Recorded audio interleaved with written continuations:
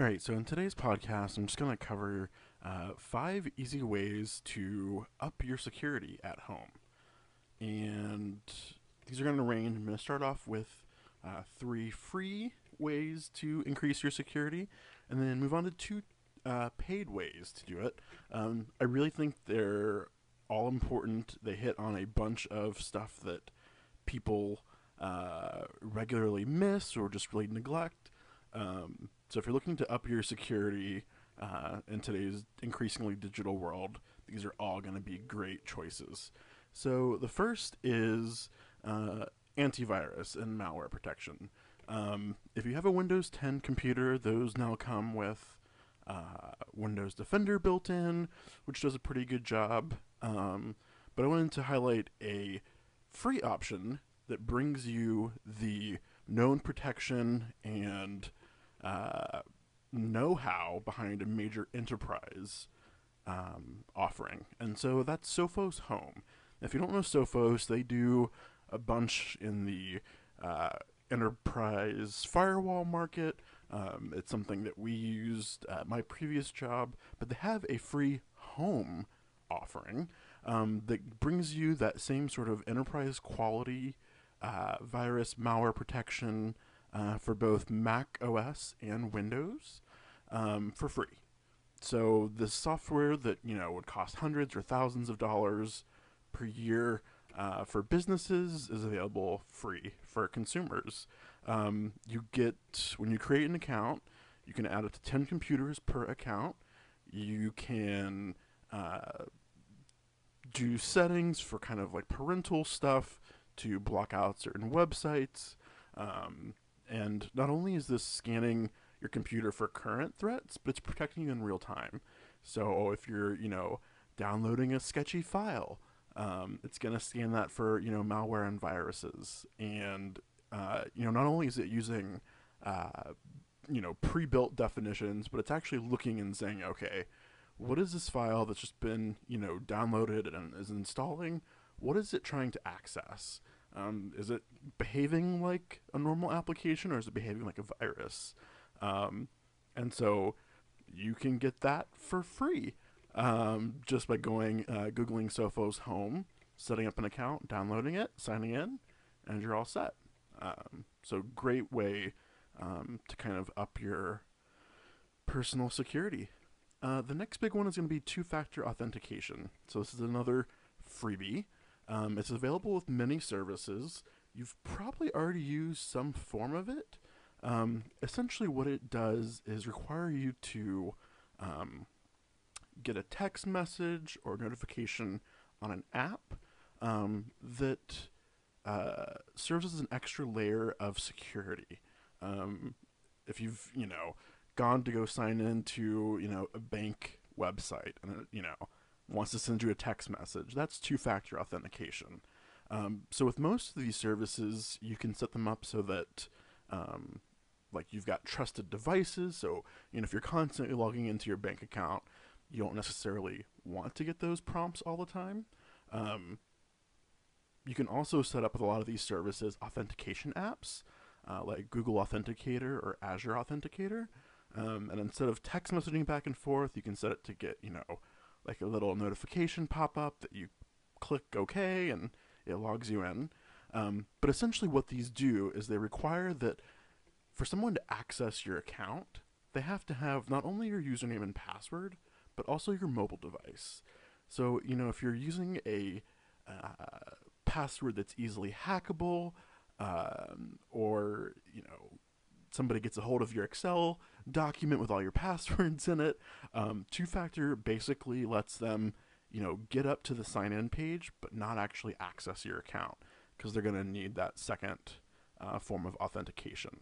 A lot of, if you've got, there are way too many banks and providers to name, but if you just want to Google a service, Bank of America two-factor, or, Umpqua Bank two-factor, or, Google two-factor, Facebook two-factor, Twitter, a lot of those services provide it. It's, as easy as, logging in, going to settings, enabling the security for two-factor, and then being on your way.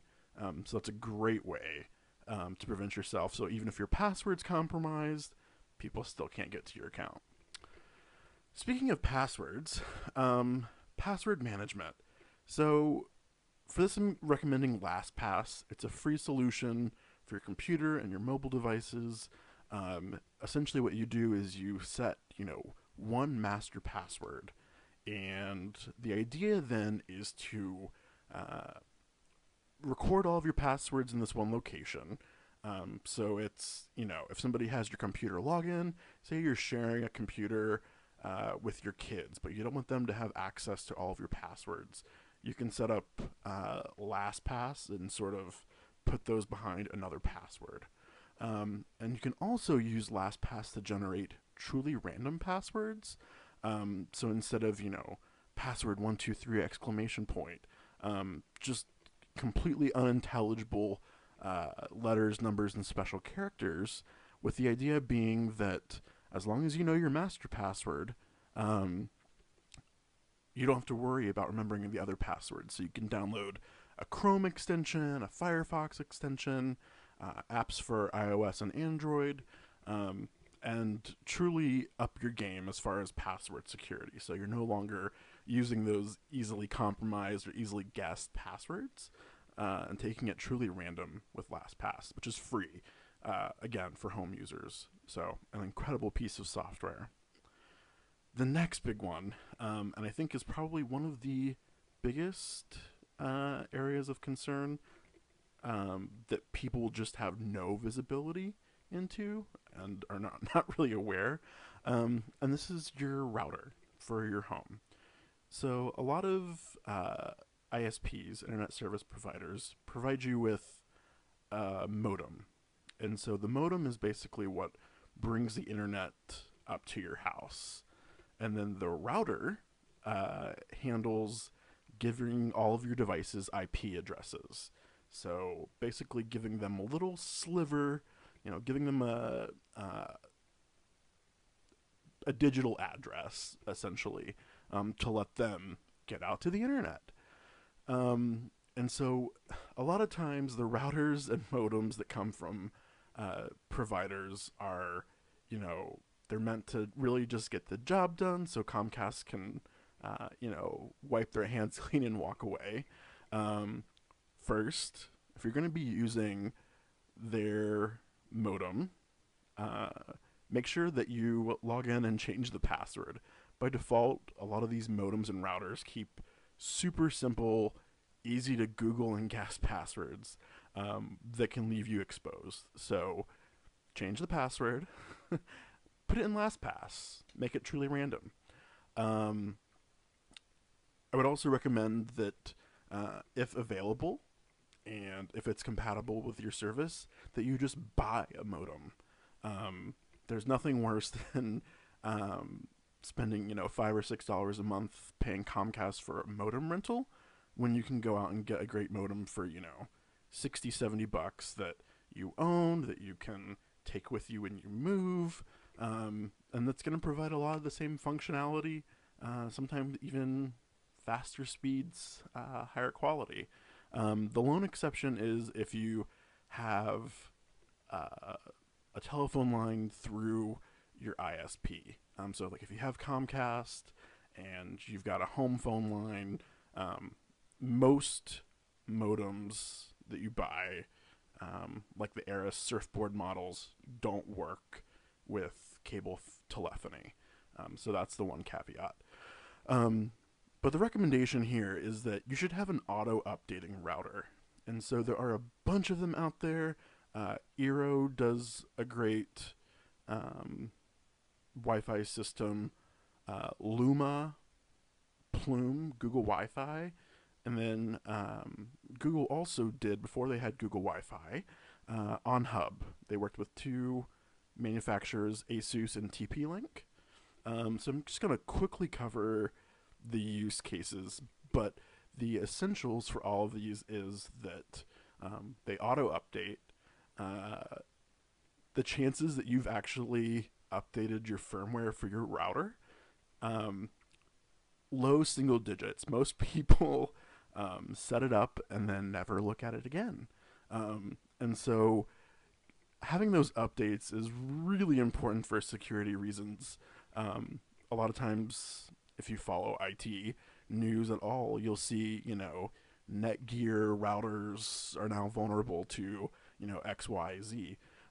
Most people just don't update them because it's a hassle and they just don't think about it. I stayed with family this weekend and logged in and saw that, the last firmware update was done in 2011. Most recent firmware was only 2012.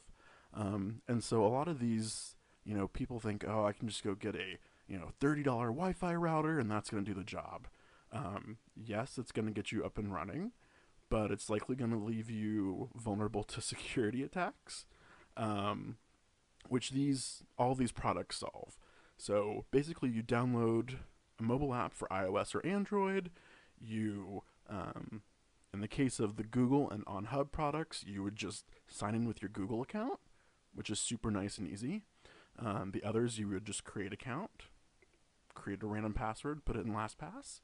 And essentially what these do is auto update, so security patches, performance improvements happen automatically. And then also, you're able to remotely administer your network. Some of these offer, like Luma offers great parental features for like really easily setting. They basically use the movie rating system to say, okay, this device can access PG-13 stuff. This can only access, G-rated stuff, unrated access. You can even pause Wi-Fi with Luma. I think some of these others also offer the same functionality. But essentially, you get this really easy to manage device that creates this incredible wireless network. So if you have a larger house or you've got, thick concrete walls or something, you know that Wi-Fi coverage can be spotty. And so the old way would be to use a Wi-Fi router and some kind of an extender. And if you've ever used those, you know how terrible those work. If you can get them working, they don't stay working for long. The speeds are terrible. So all of these devices create mesh networks. And essentially what they do, some of them works, minor differences, but essentially what they're doing is creating one wireless network that use multiple radios so that as you get further and further from, say, the modem, which may be on one side of the house, that the speed doesn't degrade as much. In some cases, it doesn't degrade at all. If you've got, Ethernet jacks throughout the house, you can plug them in to a wired connection, and they will broadcast the Wi-Fi signal and continue to, be great and strong. Or you can just do it as a wireless network. So you've got one, you plug it into the modem, set up the next one. It's super simple. It makes it so easy to, root out dead spots. But there are some considerations. So price is usually what keeps people away from these. There's great deals to be had on the OnHub products from Asus and TP-Link. You can just Google OnHub router. I've got one from TP-Link. I purchased one and can set it up and send it to my mom so that she didn't have to ever think about it again. Those run about $120 on sale. If you've got like a super small studio apartment, say, and you're thinking, well, I don't really need anything that covers, a 1,500 square foot house or apartment, you can get a Plume for $69. It's dead cheap. The Plume, as a side note, is kind of different. Eero, Luma, Google Wi-Fi, OnHub, all of those pretty much come in 1, 2, or 3 packs, and they usually cover about 1,500 square feet per unit. So if you've got, a 3,000 square foot house, you would buy 2.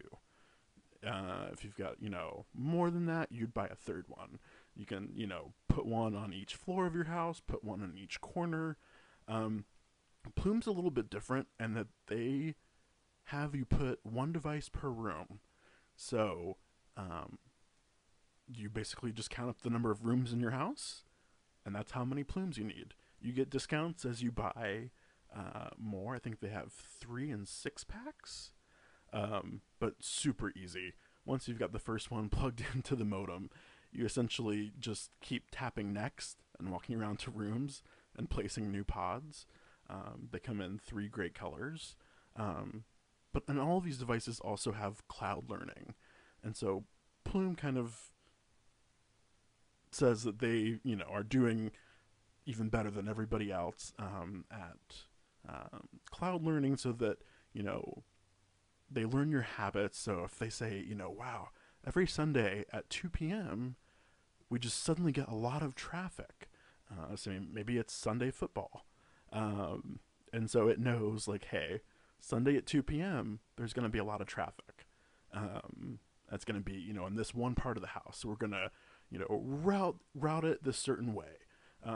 They're constantly optimizing, constantly learning. And most of the other devices, kind of do the same thing. Plume also does frequency hopping, so that as you place all these pods around the house, they're not all talking on the same frequencies back to each other. So they're kind of talking to each other in one language on one frequency and talking to devices on another, eliminating interference, keeping your traffic moving quickly. The big thing here is that security and speed. If you've got a faster internet connection now and you're trying to get to 4K, you need an 802.11 AC network anyway, which all of these provide with backwards compatibility. But you basically just set these up and they handle the security. And some of them you can fine tune, till the cows come home. But amazingly huge vulnerability in most households are these routers that just never get updated. Hopefully Apple's also going to get in on that with their airport extremes and expresses. And then the final area is a VPN or proxy. I forgot to hit price on the routers. So those go anywhere. Plume start at $69 for one. So if you've got, a micro studio, $69 and you're up and running. Google Wi-Fi, I believe, starts at $129 for a one. Eero is $199. The on hubs, like I said, if you've got like a 2,500 square foot house or smaller, and you don't have reception issues, an on hub is a great deal. And you can also add Google Wi-Fi and on hubs as you go if you need more coverage. The eero 3-pack is the most expensive. That's $399, but they do a great job. And the Plume scales depending on the size of your house. So if you have a massive house, the Plume may be $700, depending on how many rooms. But they also do a great job of filling out coverage. So VPN and proxy service. So if you've worked in a large corporation, you probably have experience with a VPN. It stands for Virtual Private Network, and it basically helps create a secure connection.